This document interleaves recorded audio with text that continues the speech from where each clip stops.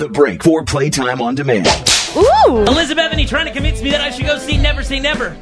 You need to. I don't want to because I will turn out to like him, and I don't want to like him. It needs to be like the pop music Bible in movie form. I don't know what that means, but I still don't want to go see it. Just means everyone has to see it. Just like has to. I don't want to. I don't want to like Justin Bieber. I like not liking him.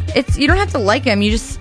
The movie, it's so inspirational. I did this huge... I never do movie reviews or anything. I did this huge write-up today. Huge! Like, convincing people. The first thing I did is I came in here and I talked to P-Money and Garrett, and I was like, oh my God, you have to see this movie. They both said no way, but they do. And I gave this huge lecture for like 30 minutes, and then they had nothing to say. They were like, okay, you're right.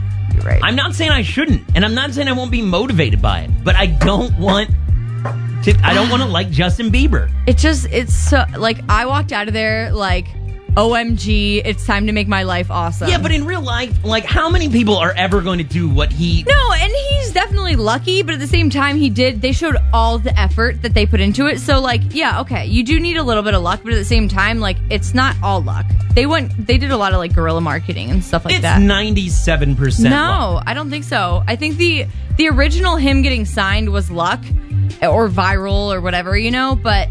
When it came to, like, and I remember this because when I was in D.C., he came to our station, my show that I was on, and we were like, we're not playing this stupid song. But then all these kids start showing up. There's, like, hundreds of kids outside of a radio station trying to get his song played, and, like, it forced the radio to play it, and now he's huge. Yeah. I still don't want to like him. That's fine.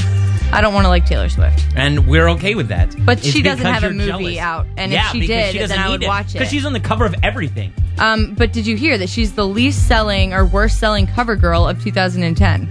And how many magazine covers were you on? A lot. Yeah. And you know how many people bought them? Only me. A lot. Yeah. No, nobody bought them. I don't know why I'm defending her like she's like my sister or my girlfriend, but I feel like somebody needs to. She has her stupid fans. Yeah, me.